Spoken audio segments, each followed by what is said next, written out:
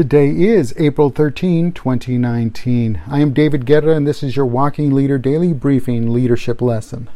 Leadership Lesson number 349. Never be so busy that you cannot take time out of your day to just have a quick chat with the newest member of your team. Let them know, hey, they're important, we welcome them on board, and take some time to get to know them. Take some time to introduce them to other members of the team, of the organization. Take some time to spend with them. You are the leader, you're the boss, but guess what? They work for you, you work for them, you guys work together, then spend some time together. It's just that simple. So never be so busy that you cannot take time out of your day to just have a quick chat with the newest member of the team.